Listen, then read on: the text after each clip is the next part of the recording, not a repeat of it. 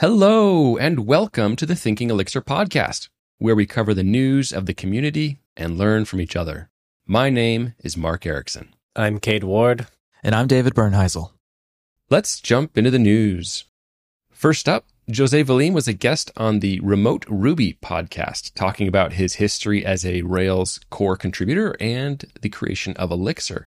He talks about LiveView, distributed programming, NX, and lots more.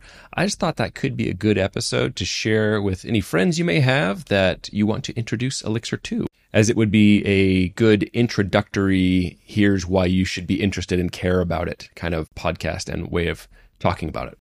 There's a new image processing library called Image. Real basic name there. I'm actually kind of surprised that was available on Hex, but cool.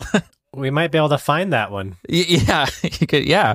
Image, yeah, search. Okay, Image. You found it. All right, that's it. Leverages libvips through NIF bindings. If you haven't heard of libvips, think of it as an alternative, slimmer version of ImageMagick. It's kind of a rebuilding of ImageMagick. And so here's a quote from Kip, the maintainer of Image. It says, in a very simple image resizing benchmark, Image is approximately 2 to 3 times faster than Mogrify, and for context, Mogrify is using ImageMagick, and uses about 5 times less memory. So that's pretty impressive, pretty cool. That's not, a quote against Mogrify. That's just comparing the underlying libraries here, libvips versus ImageMagick, really. So who is the author? Kip is the same person that maintains the Money and Elixir CLDR library. So incredibly helpful, incredibly knowledgeable person. So this is going to be a good library. This is how I know, because Kip is the one that made it and maintains those other libraries. So if you're looking for an image processing library, consider Image. So a couple of months ago, we talked about a repo with a bunch of Elixir code smells. It was documenting common bad practices and recommending better approaches or alternatives. Well, recently they came out with a LiveBook notebook. So now you can run those code smells on your machine and just see how smelly they are for yourself firsthand. We'll drop a link in the show notes if you're interested. And there's a project called Lightstream that I just wanted to talk about. It's an open source library that makes SQLite tenable for full stack applications through the power of replication. This is a really interesting idea. The idea that we're all accustomed to here in the Elixir space is you have multiple Phoenix servers that all connect to a single Postgres database or MySQL, but it's a single database. That's called the N-tier approach. This idea is that each server could have its own SQLite database, and through replication of the journal through a external source like S3 or other cloud backends, they can all be kept up in sync with each other, but it's all just using a local SQLite database. So it's a very interesting idea. It challenges a lot of the assumptions that we currently think about with our traditional way of building software.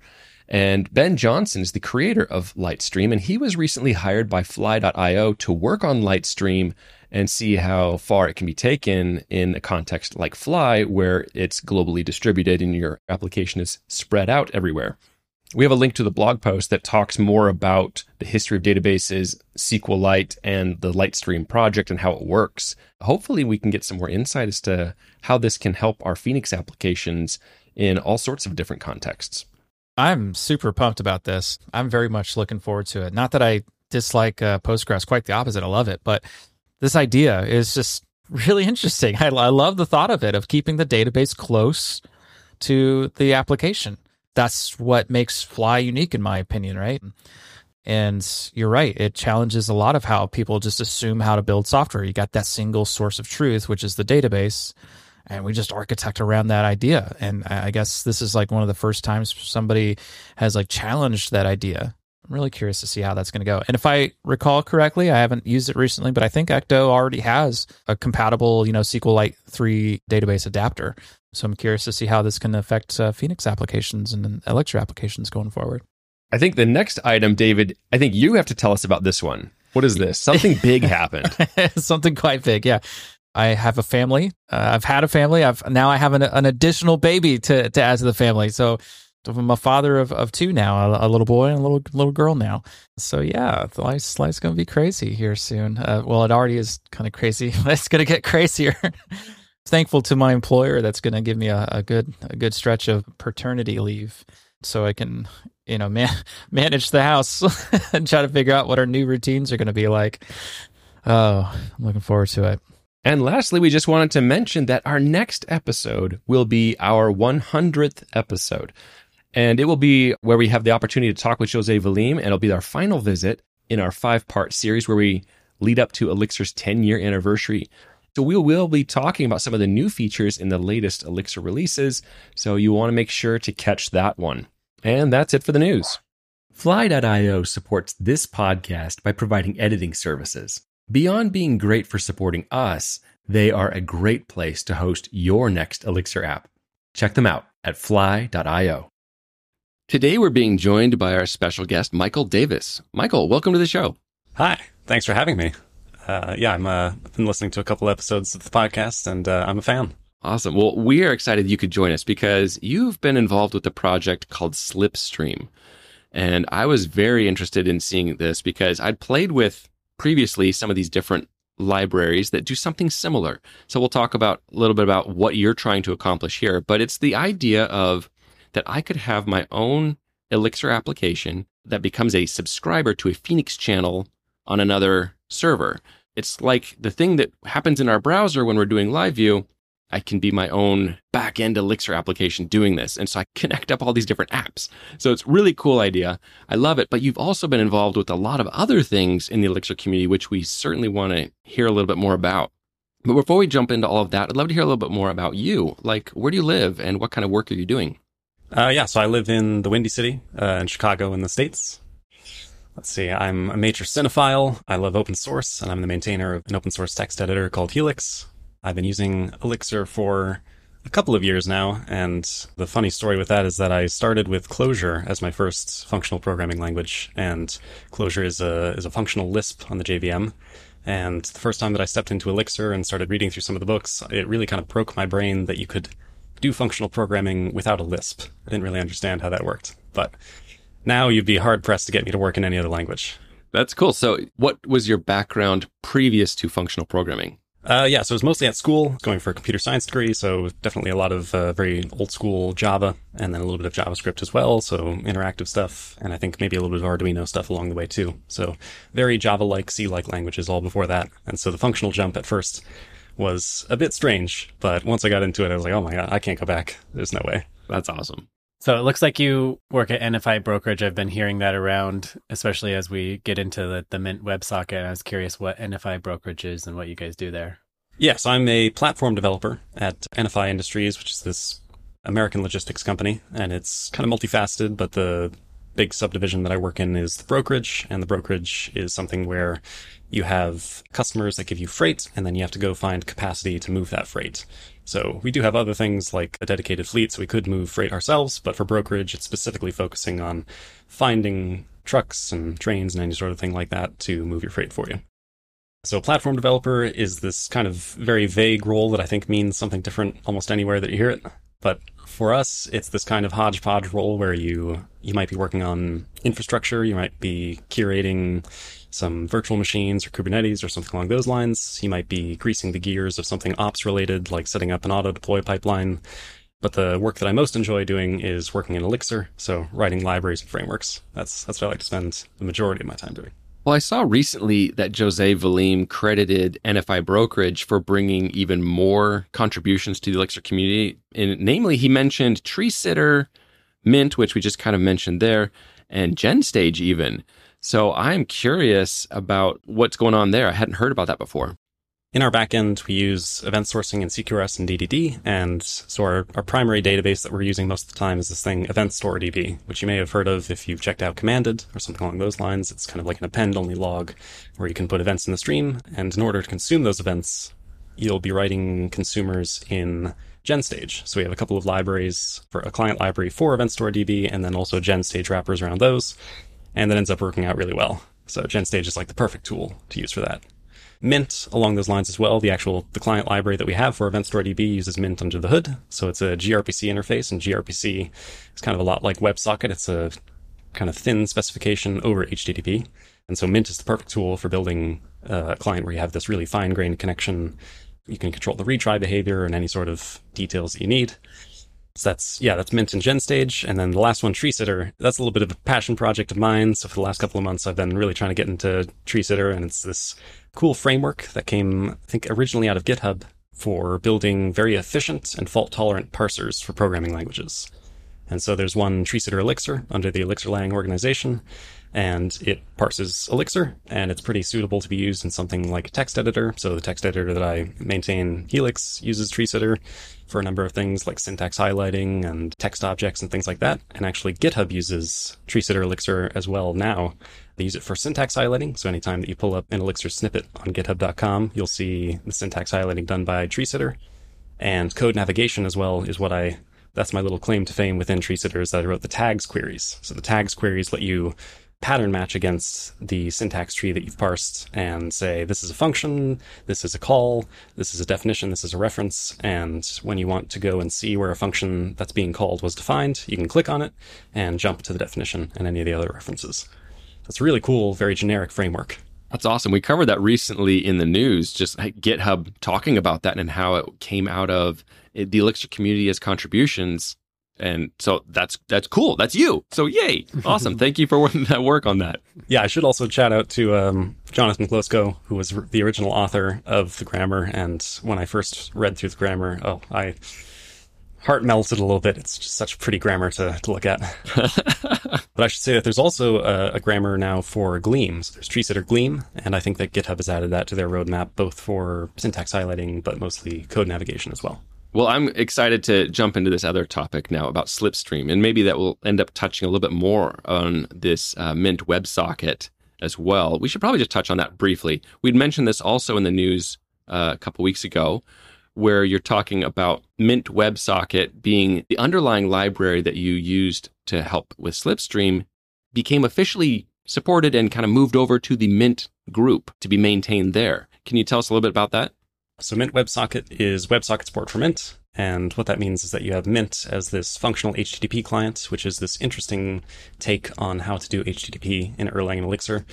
The usual way that you do it is you start with some sort of function that starts a process, and then you pass messages between the processes. And that's a very convenient interface in Erlang and Elixir, but it doesn't necessarily give you the most control over your connection. So a good example of this is something like auto reconnect. So if you have an HTTP client like Gun, it has an always on principle where if it disconnects, it will try to reconnect. And how you control this is by passing some sort of configuration. But with Mint, you're not given a process out of the box. And so you have to do all those retry behaviors. You have to figure all those behaviors out for yourself. And that gives you this really nice fine-grained control over it, where you don't need to make a pull request against Gun, for example, to say, add retry back off with some jitter concept that you want to try out. So Mint WebSocket adds on WebSocket support on top of that, and it's the same deal as Mint. It's functional, so you're dealing mostly with protocol, and it's not actually really a client in and of itself. Interesting. So I would love to now jump into Slipstream. Sometimes I think a great way to come at a library like this is to try and understand what problem is this solving. Slipstream is a client for Phoenix channels, and Phoenix channels are a really lovely out-of-the-box tool that you get with Phoenix. So if you're using the base parts of Phoenix, like the REST parts, you're probably making HTTP calls, and those are good because you have a little request and a response, and there's nothing really stateful between the connections. But Phoenix channels are good if you want to have a long-lived connection, and maybe you want pushes from the server. And so one of the earliest and best examples that I've seen of Phoenix channels is building a chat app with it. So you can go onto the page, you join the Phoenix channel, you can send a message, and then you can do some pub/sub things on the back end to broadcast that message to anyone else who's connected. And then they see your message show up, and then you have a very easy to implement chat app implementation just with Phoenix channels. Slipstream, though, is an Elixir client, and so you might be used to using Phoenix channels from the browser, and that's because Phoenix ships with a JavaScript client. But it also might pop up that you might want to connect to your backend apps with the same kind of long-lived bidirectional communication. And if you're already using Phoenix, it's super easy to just upgrade that to use Phoenix channels, and then you're off to the races. So I know there's already several Phoenix client libraries out there. How is Slipstream different, and why did you guys feel it was necessary to build another one?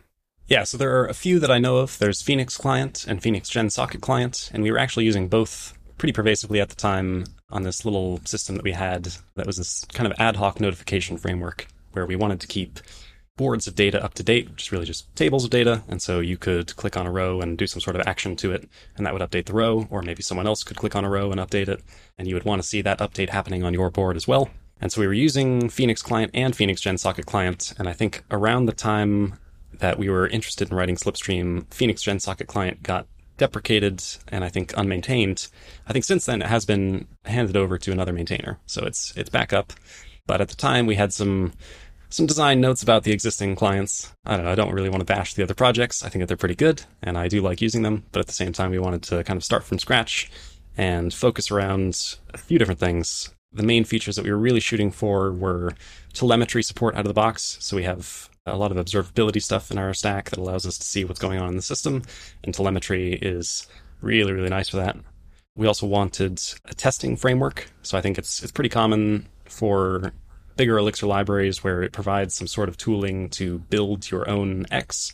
Like Broadway is a really good example of this, where if you want to build a pipeline for consuming a lot of data, then you want a testing framework built into that so that when someone builds something with your tool, they have a nice way to get coverage and understand that the tool works. And then the last thing is that we were really looking to switch out the underlying WebSocket client. So both Phoenix Client and Phoenix GenSocket Client use this Erlang library called WebSocket Client under the hood. And we were looking to get away from that because we found some kind of interesting buggy behavior with disconnects with it. I've come across this problem a few times in my Elixir career, or maybe more accurately on the side, where like, especially like if you're playing with nerves or something, like you just kind of want to hook up devices to each other and subscribe to each other and do fun little things. Like I was working on a sprinkler project one time, and there's one called Phoenix Client, which I think was kind of abstracted or taken out of the Nerves project. We were actually at work, we were actually using Phoenix Client, and we just couldn't get like the disconnect logic we needed, or we couldn't get notified that like a channel was disconnected or that you left a channel and you needed to reconnect. There were just all these little edge cases that like, maybe if you're playing with nerves and stuff, like it's fine, but like in production and you have like two production systems connecting to each other, like you really need to know when is it connected, when is it disconnected, when are you joined, when are you not joined, and I need to like reliably have that information. And so we ended up trying a different one called WebSockX, which gave us all of that stuff that we needed, but it was like a fake gen server. So you would do like handle cast and handle call. And we're like, oh, this is a gen server. Let me just call some gen server function. And it's like, it just explodes. It's like, what is this? You can't do that. I'm like, wait, what's going on? And then if you dig down into it, it's not actually a gen server. They're just kind of like faking it to act like a gen server. And I think there's something called like special, I had to go look it up. There's something that you can implement in Erlang that has the word special in it. You can put yourself in a supervision tree if you implement a few things. And so it filled gen server-y, but it wasn't quite that. We kept shooting ourselves in the foot because it feels like a gen server, so it's not. And then when we came across Slipstream, we were like, oh, this is actually a gen server. It actually works.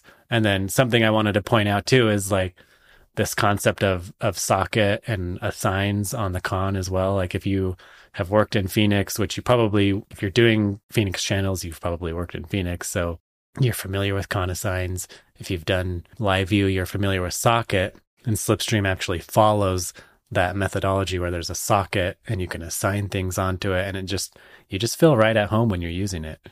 Yeah, Slipstream was definitely very much influenced by Phoenix API, and especially there's this odd part of developing the testing framework where if you're testing your Phoenix channels on the server side with Phoenix, you're using functions that make it seem like your test process is client. And then for Slipstream, it's the exact opposite way around. So you've written a client and you want to test it. And so now you have to have functions in your testing API that look like a server. And so most of the functions are kind of inverted between the two of them. But overall, you have things like assign and update that are just carried directly over, just shamelessly stolen from Phoenix. I wanted to explain kind of a little background on something I tried out, and I want to hear your version of like where this comes from. I tried out a proof of concept of using the Phoenix client library some time ago. And this was a Nerves-like setup where I wanted a bunch of devices to be able to connect to each other. These devices ran on their own little hardware. So it's like a little army of devices, but they weren't actually running Nerves. But we didn't want them to be fully networked nodes because there were just too many. And as you get to the roughly, like the rule of thumb is about 50 nodes in a fully connected cluster, and it starts to not work so great because all the nodes are continually trying to stay connected to each other and sending heartbeats. And because it's fully connected, it can become problematic. So roughly 50 is the idea. So anyway, we were trying to do this. The idea of Phoenix channels is really what I wanted, right? Where I could subscribe and have this hierarchical structure, and it was working great. And there was just a proof of concept. That's as far as I took it. So I wanted to know what kind of project, if you can share, what kind of project were you creating where this made sense for you? Yes, we have this interesting framework that we have on our backend, which is not open sourced, mostly because it makes a lot of assumptions about our architecture, and our architecture is a bit strange. And so I don't know if it would really apply. We should probably just open source it anyway. But it's something called Haste. And so Haste is for keeping boards up to date, right? So as I was saying earlier, you have tables of data and you want to keep those up to date all the time as various people are working on them. You might even want presence features or something like that.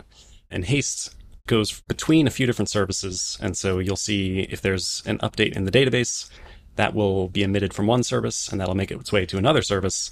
And that service will fill it in so that it becomes a full row.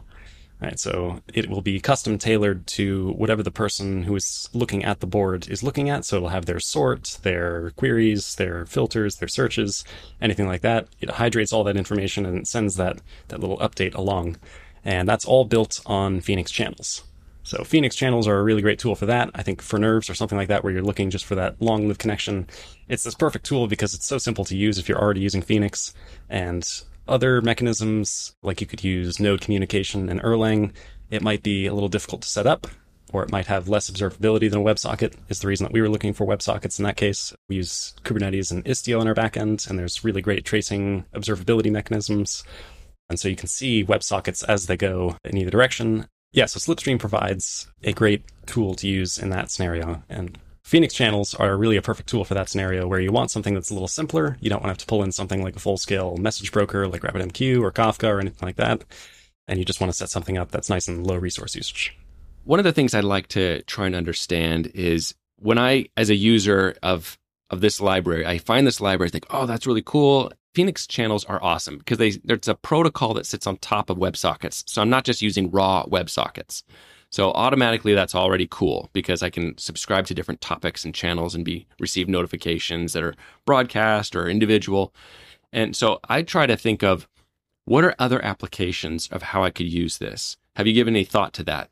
Yes, there are a couple of scenarios where I think that Slipstream fits in really well. One kind of odd scenario is you might want to do any sort of smoke testing or integration testing or even load testing when you have a Phoenix channel set up that's normally meant to be accessed from the browser. So you might have people joining a chat room from their browser, but you want to connect to this with a Phoenix channel, maybe to do some moderation or to integration test or anything like that.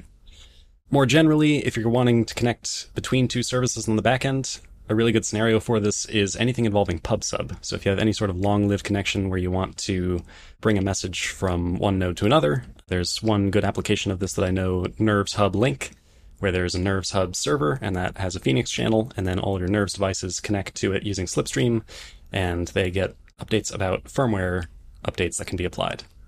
So did you say that Nerves Hub Link, is that an official Nerves Hub project that is using Slipstream?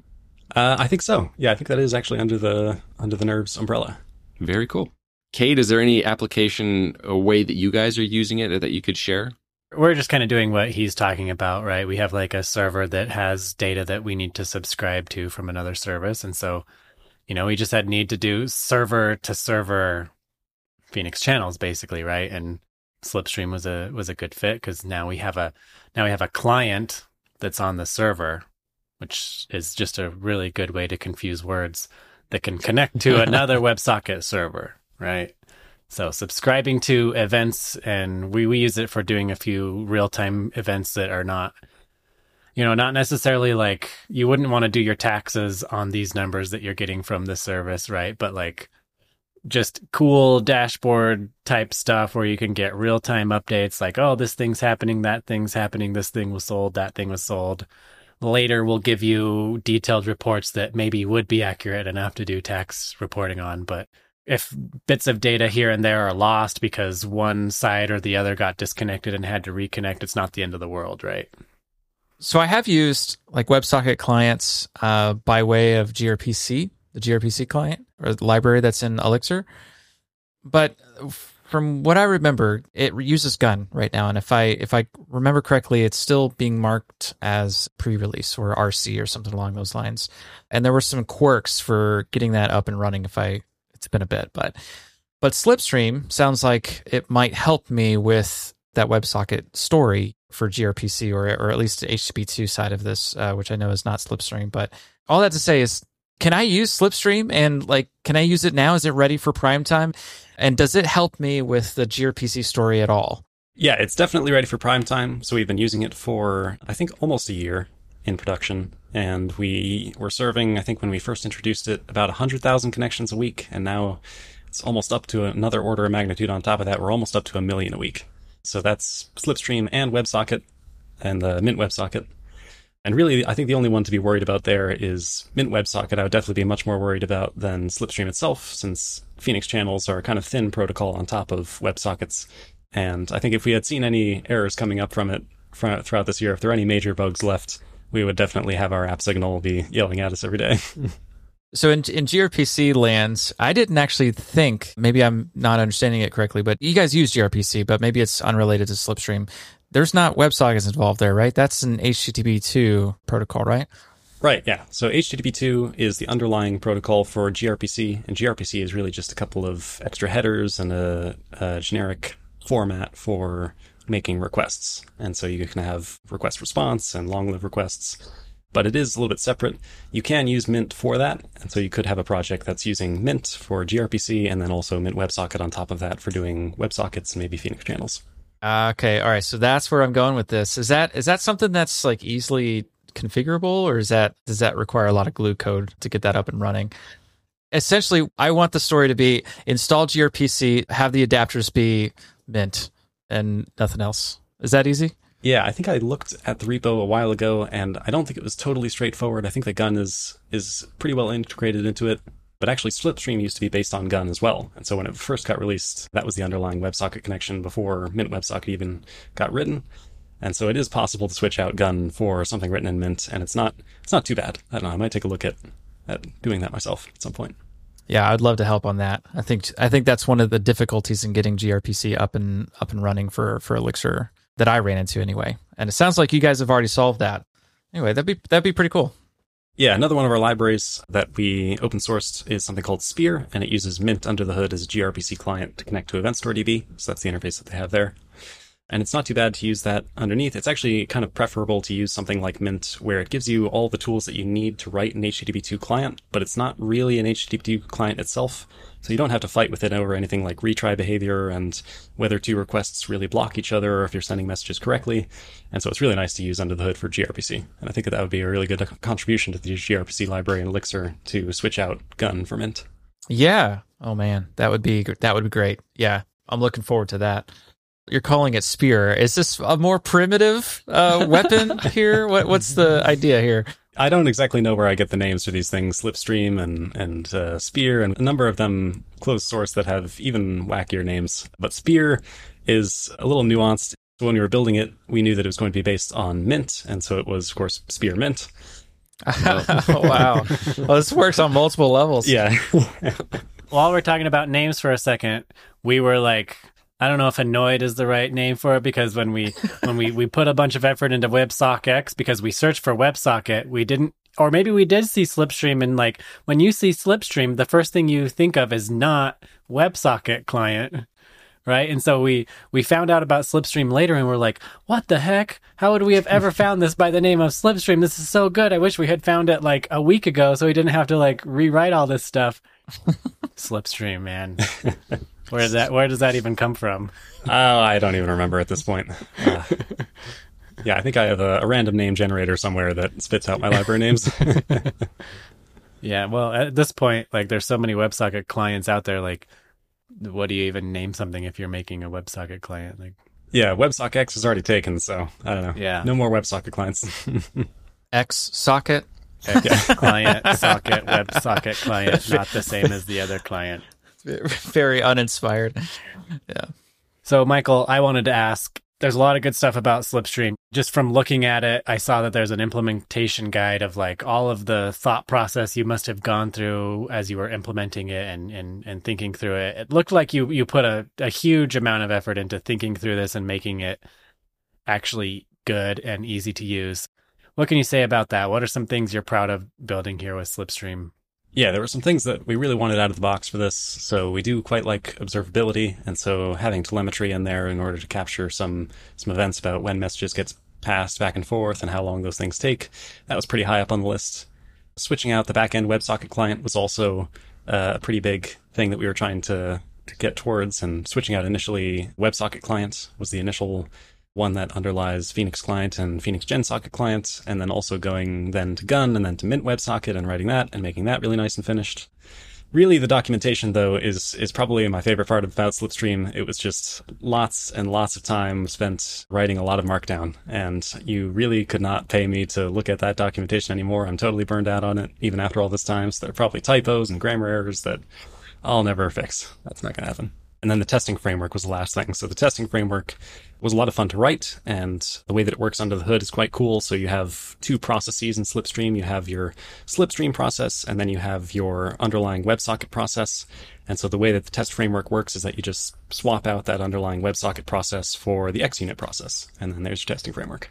I mean, if you're interested in how Michael implemented Slipstream, we'll drop a link in the show notes there. The implementation guide is just a gem of interesting things to read about, links out to other, articles that kind of explain certain architectures of how you might build things. Really cool stuff. I did want to talk about the testing for a minute. I think we just passed 1,100 lines of tests in our whatever we're building with Slipstream. A lot of tests in there. The testing framework is really great, and I thought it was hilarious that you tested the testing framework. That part was quite difficult, admittedly. Those tests were really hard to make. I saw that there was a PR or something, and someone commented like, "No testing frameworks on Monday" or something. Yeah, we definitely write so many unit tests that it does get a little boring after some time. What we shoot for on the back end is 100% coverage. And we have this interesting way of doing it where we really don't like doing 100% coverage. We think it's a kind of terrible thing to do. But at the same time, it's really the only percentage that you can use that's stable. So if you add lines and remove lines, you'll kind of move around a percentage. And so it can make it really tough to review a PR to say, okay, I have to go jump down and see where the coverage changed in this to make sure that all the new routes are perfect. And so we shoot for quite a lot of unit tests to do that coverage. And then we just use coveralls ignores in the end to bring it on up to 100% for those lines that we just can't cover. So the testing framework's pretty good because you can go in and you can just say, you're kind of like a server when you're testing it, right?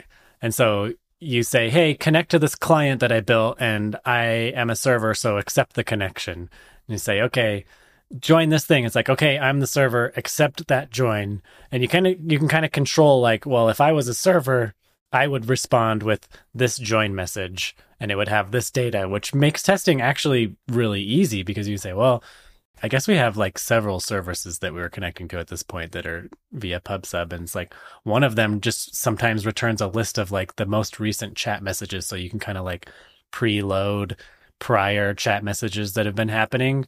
And so then that made it really easy to test that. It's like, well, if I connected to the server and if I was the server and I gave you 5 messages, then you should do this thing with those 5 messages. And you don't have to mock things. You don't have to it's all pre-mocked, I guess you could say. From my standpoint, I would be proud of the testing framework. It's really great. It's awesome. It's easy to use. So good job on that. It sounds like it's set up a little bit like live view testing, where you're kind of both the back and the front end, and it's process driven like that. Does that sound analogous? Yeah, we do use LiveView as well in our backend, and actually the framework that I was talking about earlier, Haste, involves LiveView. And so when you're pushing things all the way from backend to another backend to another backend to the front end, that's what it goes through as LiveView. And so having some experience testing Phoenix channels on the server side, and then also testing and using LiveView, those were pretty big inspirations for Slipstream's socket test module. I'm curious, do you guys use LiveBook at all? We're very interested in LiveBook, and I think one of the things that we really want to use it for is documentation internally. So having a nice web page where you can go through and try out different things and kind of hack on a library's interface seems really good. We don't use it a lot yet, just we haven't found the right scenario for it, but I do really want to use it someday. I figured I would throw another buzzword in there just to see where you guys were on that. I cannot ignore the amount of contribution that you have also made to the community.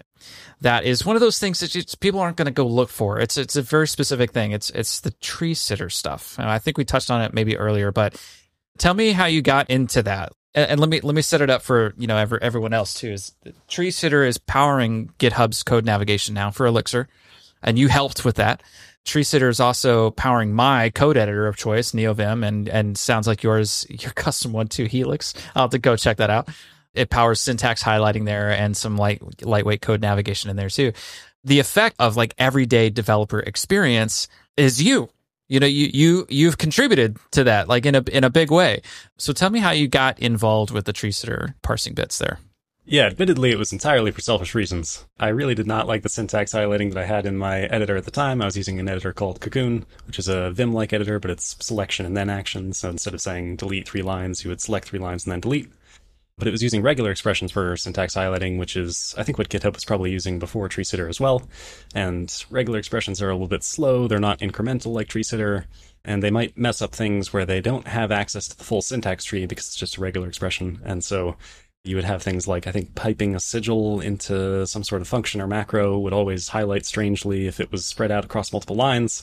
And you'd have these really weird edge cases that I didn't like. So I heard about Tree Sitter, and admittedly I didn't know a thing about parsing beforehand, but digging through the documentation and trying out a couple of different parsers and writing a different parser, it was quite easy to get started with it. I don't know. It's so much fun now, I can't stop. So I'm like watching and contributing to a bunch of other Tree Sitter repos, and it's so much fun. Yeah, and around the same time, and I don't recall if you had a hand in this, but there's also now Tree Sitter parsers for Heeks, Leaks, put on by Connor Lay, I believe. I don't know if you've had dealings with him, but he seems like a cool guy. One of the problems that still remains for a lot of other languages, it's not unique to us, is anything that is embedded. So EEX. Heeks, specifically HTML, right? You're not getting around that. Leaks, effectively limited to HTML, though I don't think technically it's live view, so it's like for HTML. But EEX can be anything, and we use it on top of Elixir code itself. We use it on top of HTML. We use it on top of anything that needs a first pass with the EEX compiler. And Tree Sitter with embedded languages like that, where it can be anything on top, that's pretty difficult to crack right now. I guess I don't really know where I'm going with that, but are we gonna fix that? Yeah, that's one of the coolest features of Tree Sitter, in my opinion, is this feature called injections. So injections allow you to take a kind of block that you mark as an injection, and you can just inject another Tree Sitter into it. And you can do it very efficiently, where when you make an update inside of this block, it works incrementally within that layer, and then that makes it so that you don't have to reparse the entire syntax tree every time that you make an edit. And so the way that Tree Sitter IEX works, for example, is you just have a little parser that says, here's my little IEX token, and then the rest of it is who knows what, and then you've got your response line, and then you inject Tree Sitter Elixir into it. And so you don't need to have any knowledge about what Tree Sitter Elixir is doing when it parses its syntax tree. You can just say, I'm going to go and inject Tree Sitter Elixir into this part of the grammar. And that's how Heeks works as well, actually. So if you have sigil H, you can pull apart that sigil H and say, okay, I want everything inside that sigil H to be marked as Heeks.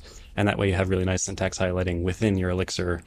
So you could have Elixir and then Heeks and then Elixir, and I don't know, you could probably have more layers underneath that. Yeah, well, the thing there is that you know what it is. You know it's going to be Elixir that you inject. You know it's going to be HTML that you inject. But with the EEX one, you don't exactly. It's dependent on like the file extension, right? I don't know if Tree Sitter has that kind of knowledge. Yeah, it kind of depends on how you use Tree Sitter. So usually there's some kind of token that you can pull apart. So like if you're writing Markdown and you have a code fence and you have that little language blurb right next to the triple backtick, then you can tell what language you want to use. But it's not always straightforward, and I think it's kind of implementation. It's up to your implementation what it wants to do about which language it should inject when it's not really sure. So there isn't something built into Tree Sitter that lets you do that, but you could write something on top of Tree Sitter where you could assume language. All right. Well, I know we got into the weeds there, and appreciate you doing that. But the developer experience, I guess that's where I want to end this little line here with you is, the developer experience with Elixir editors. I don't think this affects VS Code. They have their own tokenizer and stuff. But for other text-based editors and now apparently GitHub, Tree Sitter is just such a huge contribution. So thank you for that.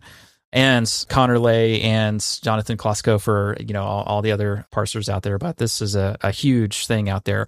And, as the news we recorded this morning, at least, we're apparently the Elixir community, and by that I mean you, are the first community-led contributors to code navigation for GitHub. That's amazing. Right, yeah. Yeah, that does feel good to be the successful open source story for what would be otherwise a closed source feature. Yeah. So coming back to Slipstream, are there any particular features that you have planned that you're working towards? There's one big feature that's standing out right now, and that's a serializer behavior. So Phoenix channels are using predominantly WebSockets and JSON as your codec. And currently you can switch out which JSON module you use. It defaults to JSON, but there's also a way to swap out your transport. So you could use really any kind of long-lived bidirectional communication stream could be your underlying transport, and a serializer module and a transport module, having that be configurable would be a nice contribution on top of Slipstream.